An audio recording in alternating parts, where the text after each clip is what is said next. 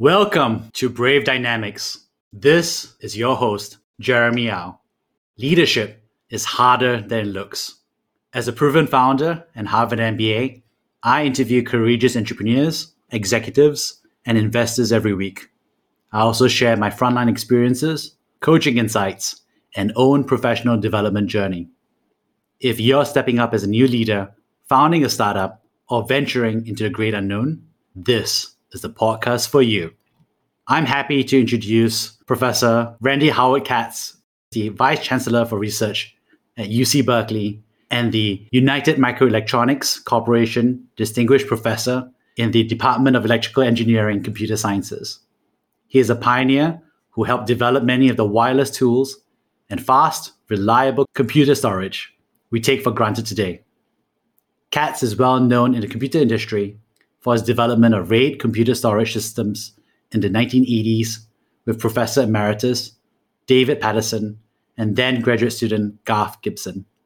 Short for Redundant Arrays of Inexpensive Disks, RAID storage today is a $25 billion per year industry sector that allows the storage of data in multiple places across an array of many small parallel computers for quick retrieval and protection against loss or corruption of the data.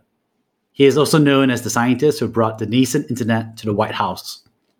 In the 1990s, he set up the email accounts of former President Bill Clinton and Vice President Al Gore and built the original whitehouse.gov site, which has been the main portal into the executive branch ever since. Katz has also helped shepherd other innovations into common usage: wireless computing, wide area wireless networks for mobile devices, cloud-based applications, and cloud storage, and ways of managing and protecting computer networks. He currently is involved with the RISE Lab, Real-Time Intelligence Secure Execution, where he collaborates on projects to use machine learning to control complex infrastructures like buildings, energy, and transportation systems. He is focused on exploiting serverless computing, a way to harness lightweight, low-cost, stateless virtual machine images typically found in cloud computing environments to perform long-running data-intensive computations. He has published over 250 refereed technical papers, book chapters, and books. His textbook, Contemporary Logic Design, has sold over 85,000 copies and has been used at over 200 colleges and universities. He has supervised 43 master theses and 31 PhD dissertations, including one ACM Dissertation Award winner and 8 women, and leads a research team of over 10 graduate students, technical staff, and academic visitors.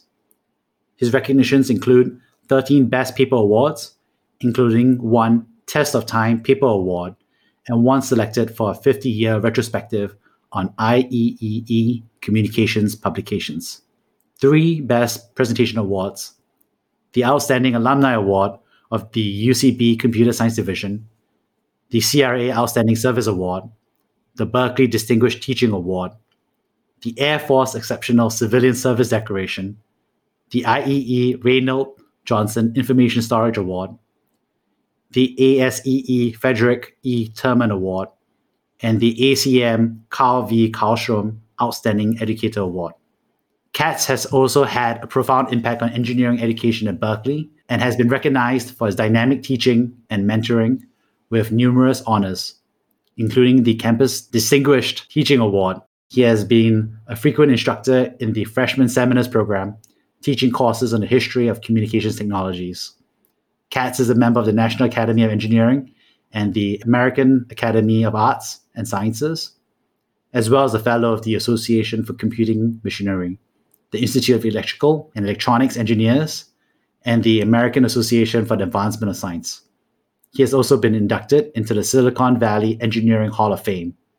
He was awarded the IEEE James H. Mulligan Jr. Education Medal in 2010. He received his undergraduate degree from Cornell University and his master's and PhD degrees from UC Berkeley, all in computer science. Katz lives in Francisco with his wife, psychologist Zoe Il-Liu, and his 2 rescue dogs, Benji and Lulu. He is an avid Giants fan an amateur actor and playwright, a voracious reader of fiction and history, and enjoys board games. Well, Professor, it's good to see you again from my freshman year. Yes, it's wonderful to see you again, Jeremy. I still remember the time that you dressed on and shared about the history of information technologies through the wars and different decades, and it was such a blast. That was one of my favorite classes to teach. It really gave me an opportunity both to communicate my passion for history, my love of the field of information technology, and also, as you can attest, a little bit of theater in the way that we organized those class lectures. It was so engaging, and it was just such a breath of fresh air. And often people ask me for examples about UC Berkeley education, and I wish I told them about my economics and other classes, but I often share about your class. And, because it was so fun, actually. I just looked forward to that class all the time. It's sort of wonderful that I've been able to, through the information technology of Facebook, track your career through going to Harvard Business School and your recent marriage. Congratulations. You just returned to Singapore just in time to be locked up in this global pandemic. Nothing like perfect timing. Your journey has been such an inspiration for many people. Could you share with us about your leadership journey? As I reflect on my career, I'm nearer to the end of it than to the beginning of it. So I have the luxury of being able to look back and think about what I have learned and what I've experienced over 4 decades. One of the things that I think is really important to understand is how leadership in an academic environment is very different than in a business environment. In my career, I've been able to start by being involved in decision-making in my department. I was on the committee to admit graduate students, and then I was chair of that committee, and I was on the committee to recruit new faculty, and then I was chair of that committee. We'll talk about the time I spent in Washington on secondment to our Department of Defense, where that was an opportunity to lead a research community. And then I returned to Berkeley in the middle 1990s, and I was the department chair of electrical engineering and computer science, which is the largest department on the Berkeley campus. So that's a very important, influential role with excellent faculty. We have 500 graduate students, 1,600 undergrads. It could be a college of its own. And now in the role that I have at the university now as the Vice Chancellor for Research, I'm leading the research enterprise of a major American public research university. Our research budget is in the range of $800 million a year budget. So it's almost like a large corporation. I am responsible for how our university supports that enterprise and ensures that it's done in the most efficient and effective manner. And it's a tremendous challenge doing all of that. You personally set up the email systems for the White House, President Bill Clinton, and VP Al Gore. That's incredible. What was that like? That's a really interesting story and worthy of a podcast, probably of its own. I was working in Washington. I had decided to go and work in the Clinton administration because I was so excited about the vision that Bill Clinton and Al Gore presented. So I went to work, took a leave from the university in a part of the Department of Defense that does advanced research projects. And over the President's Day weekend, which in the United States is in the latter part of February, we got a call at the agency, any volunteers to come in over the weekend and help the White House assess its computer systems because they're a mess. And everyone else said, well, it's President's Day weekend. I think I have plans. So I said, I volunteer. And, over a span of months, that led to an opportunity to really help bring the internet to the White House. At the time, it was called NSFNet. And to set up the mail accounts for the president and the vice president and set up the first website for the White House. If there's technical people listening to your podcast, it actually was the first open source implementation of an internet firewall was a result of that project because we knew that hackers would try and break into the White House's website. How did you personally get started in your journey? Talk us through it. Jeremy, I'm working on a paper with 2 colleagues. One is Alfred Spector, who is Chief Technology Officer now of Two Sigma, which is a very prestigious hedge fund in New York. And the other co-author is Eric Schmidt, who is the former CEO and chairman of the board of Google, of course. The reason we're working on this paper together is we were graduate students at Stanford at Berkeley at the same time. Eric at Berkeley with me, and Alfred, I first met him in an internship I did at IBM in 1978. And we're really fascinated by how our careers have intertwined and the way in which we keep bumping into each other across the span of 40 plus years. In reflecting on how our careers have grown and the field of information technology over 40 years, we feel like we are very blessed being at the ground floor of the rise of a tremendously pervasive, gigantic, impactful of so many people's lives of the field of information technology. I can't quite even explain to you, Jeremy, how as a 12 or 13-year-old kid, I decided I wanted to be a computer programmer. In 1968, I wasn't anywhere close to a computer. I mean, I may have seen one in a movie, but I didn't even really know what it is. But for some reason, the bit was set in my mind. That was really kind of appealing to me. And I was fortunate in the schools that I went to in my junior high school and high school had really excellent opportunities for kids in the late 60s, early 1970s. We had access to computers. And then when I went to college in 1973 to Cornell University, they really had a fantastic computer program. I have to tell you, my parents had convinced me that when I went to Cornell, I would study medicine. Within the first few weeks, I said, forget that.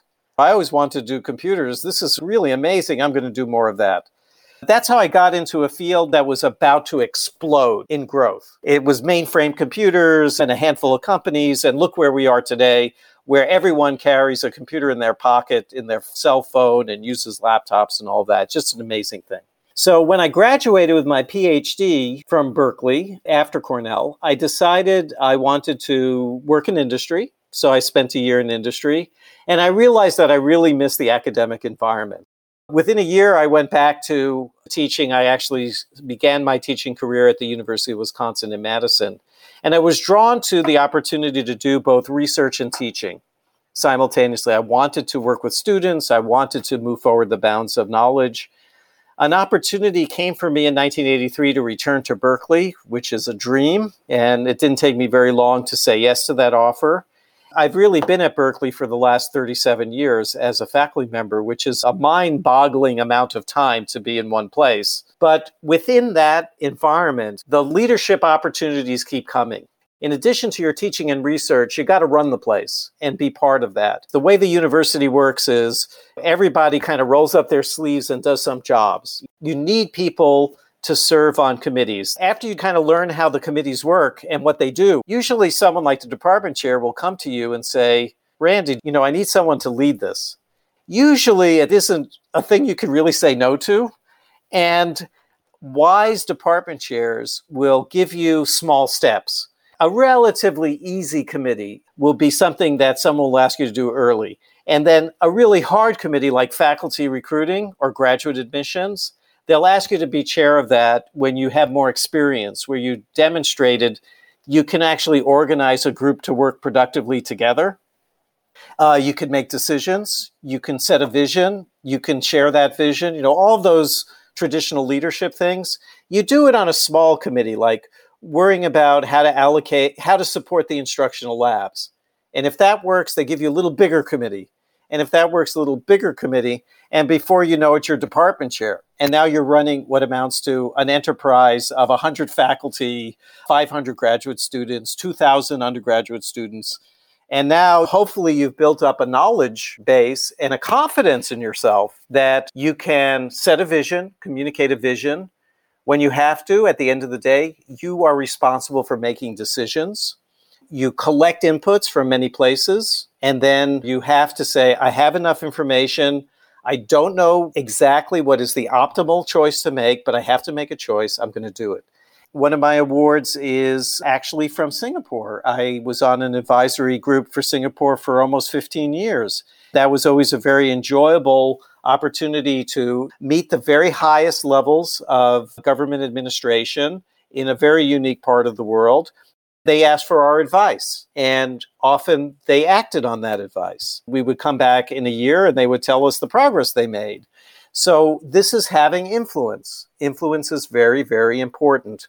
It's something that you gain satisfaction from, but it also is helping the world move forward.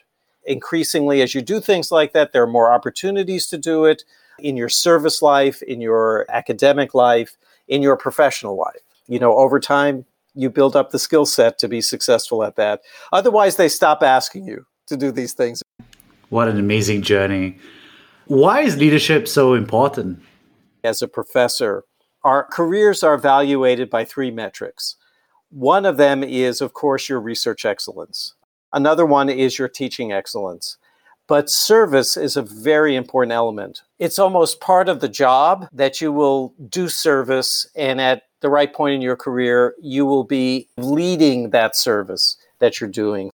There's an expectation that you will use your expertise to make the university a better place for all of the students, the faculty, the staff, that you will use your expertise to make your country a better place, that you'll use your expertise to help your research discipline and the community around it go forward. As an academic, you are very frequently presented with opportunities to lead.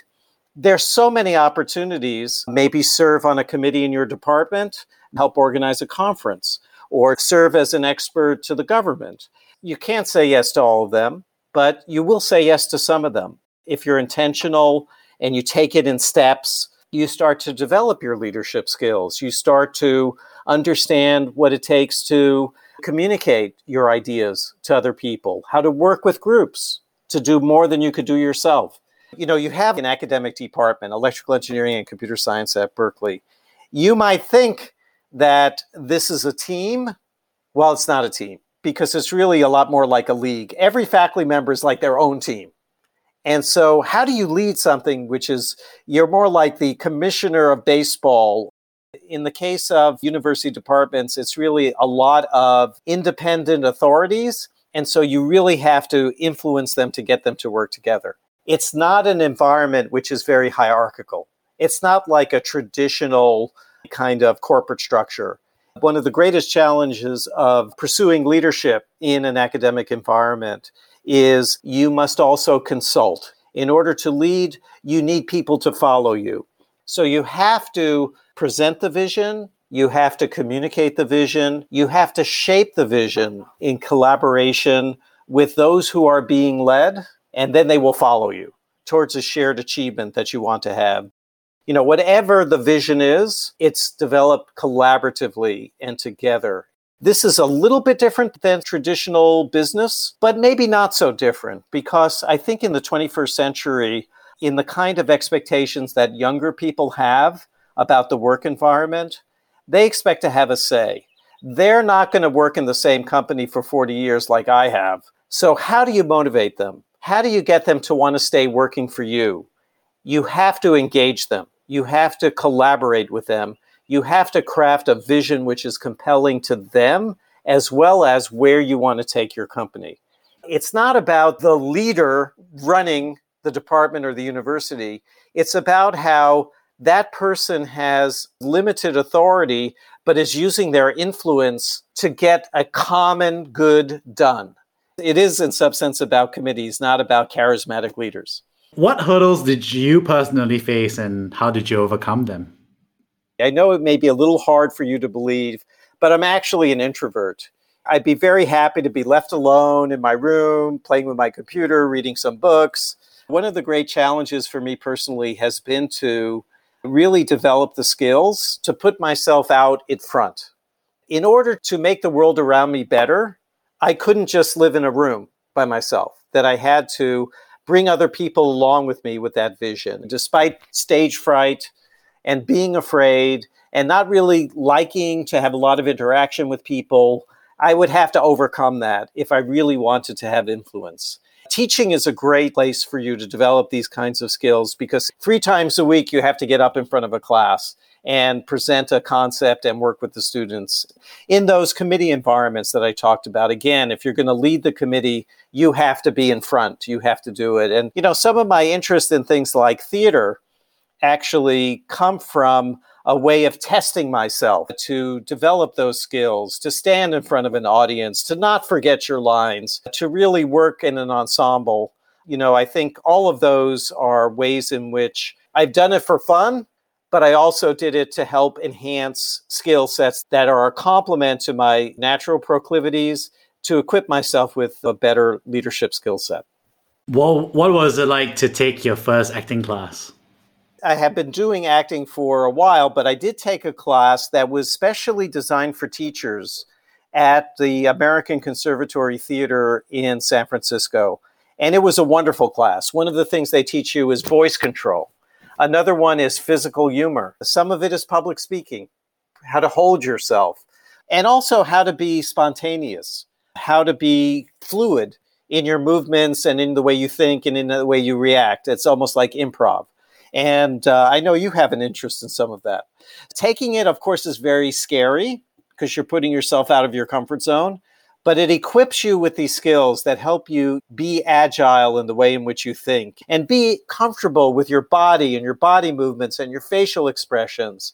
And certainly for being a teacher, being able to really understand how your voice is an instrument and how you can use it to project, to influence, to interest is so incredibly important. I actually think all leaders should think about what they can learn from disciplines like theater, because a lot of it is about communicating and influencing and affecting people. Who are your role models in real life? Yeah, I would say I have two different kinds of role models. One is a figure from history who I really admire tremendously is Abraham Lincoln, who was the president of the United States during a very stressful time for the American Civil War. He, despite many setbacks, was able to hold the country together, to create and craft incredible policies. Just as the light was at the end of the tunnel, he died tragically in an assassination. Being able to keep moving forward in the face of adversity is a very admirable trait of Abraham Lincoln. Today, actually, in the United States is the 75th anniversary of the Victory in Europe Day, 1945. There's a lot of speeches of Winston Churchill that are available on the internet right now. That's a kind of person who can use his vision, his language, to move forward an entire society, and that's very admirable. But I also have some role models who are a little bit closer to my family. My mother was the youngest of 5 surviving children. My grandmother had many children who didn't make it out of childhood. My 4 uncles were born in Eastern Europe, and the family came to the United States. Despite not having a lot of education, they all did extremely well in their careers in sort of building businesses. My oldest uncle did that. One was a very successful politician in New York City. One was a very successful accountant. In those days, you could learn your trade by apprenticing instead of going to school and getting an MBA or a law degree. My mother was much younger than her youngest brother, and she was the only child who was born in the United States. It was a close family. They really kept a close eye out on her and, of course, on her children as well. Because of that age gap, when I was born, I was almost like their grandchild instead of their nephew. And they were always engaged in my growing up years. They helped me pay for going to college. They provided professional advice throughout my life. I really admire them tremendously for what they were able to achieve and how the sense of family that they had throughout their lives. Amazing. What support or resources are available for others considering a similar journey to yours? We're going to talk about one of my favorite books, of Influence Without Authority. When I was first going to work in Washington, I was seeking, 1-minute manager type books, and I came across this book, and it was one of the most influential business style books that I came across because it had so much good advice in it. It was written by Alan Cohen and David Bradford, and it's a book that I have read several times in my life. And I reviewed it again when I became department chair, and I've reviewed it again when I became the vice chancellor for research. Every few years, I feel I need to go back and read it again to remind myself about how to effectively lead by a collaborative, consultative kind of approach rather than a hierarchical, dictatorial approach, because it's how you really lead in academic environments. Influence Without Authority. that title really captures the environment that is academic and even 21st century business. It isn't about do this or I will fire you. It's about do this because we both agree it's important to do. So there are things you can learn from books. That's one takeaway. And then the other one is really to seek mentorship. Starting with my PhD advisor, we talked about the research I was doing, but he gave me tremendous career advice. And in various stages in my career, my academic career, my career in government, I've always found people, and you shouldn't be shy about this. You should be prepared to ask people for advice. You'll be surprised that most of the time, they are very willing to provide that advice and to take you aside and to ask you, how are you doing and how can I help? In my current job as Vice Chancellor for Research, I put together a little kitchen cabinet of people who've had my job in the past or similar kinds of jobs who can give me advice. I enjoy getting together with them on a regular basis to just, I've had this problem. I can't quite figure out a good solution to it. What do you advise as a way of approaching it? Randy, thank you so much for coming on the podcast. And thank you for having me. It's wonderful to see you face to face, even though we're, thousands of miles apart after you took that freshman seminar tens of years ago for me. But in a way, I feel connected to you because we've been following each other through the miracle of Facebook for a very long time. And again, congratulations on your recent marriage. Thank you so much. It was a pleasure. Thank you for inviting me to do this.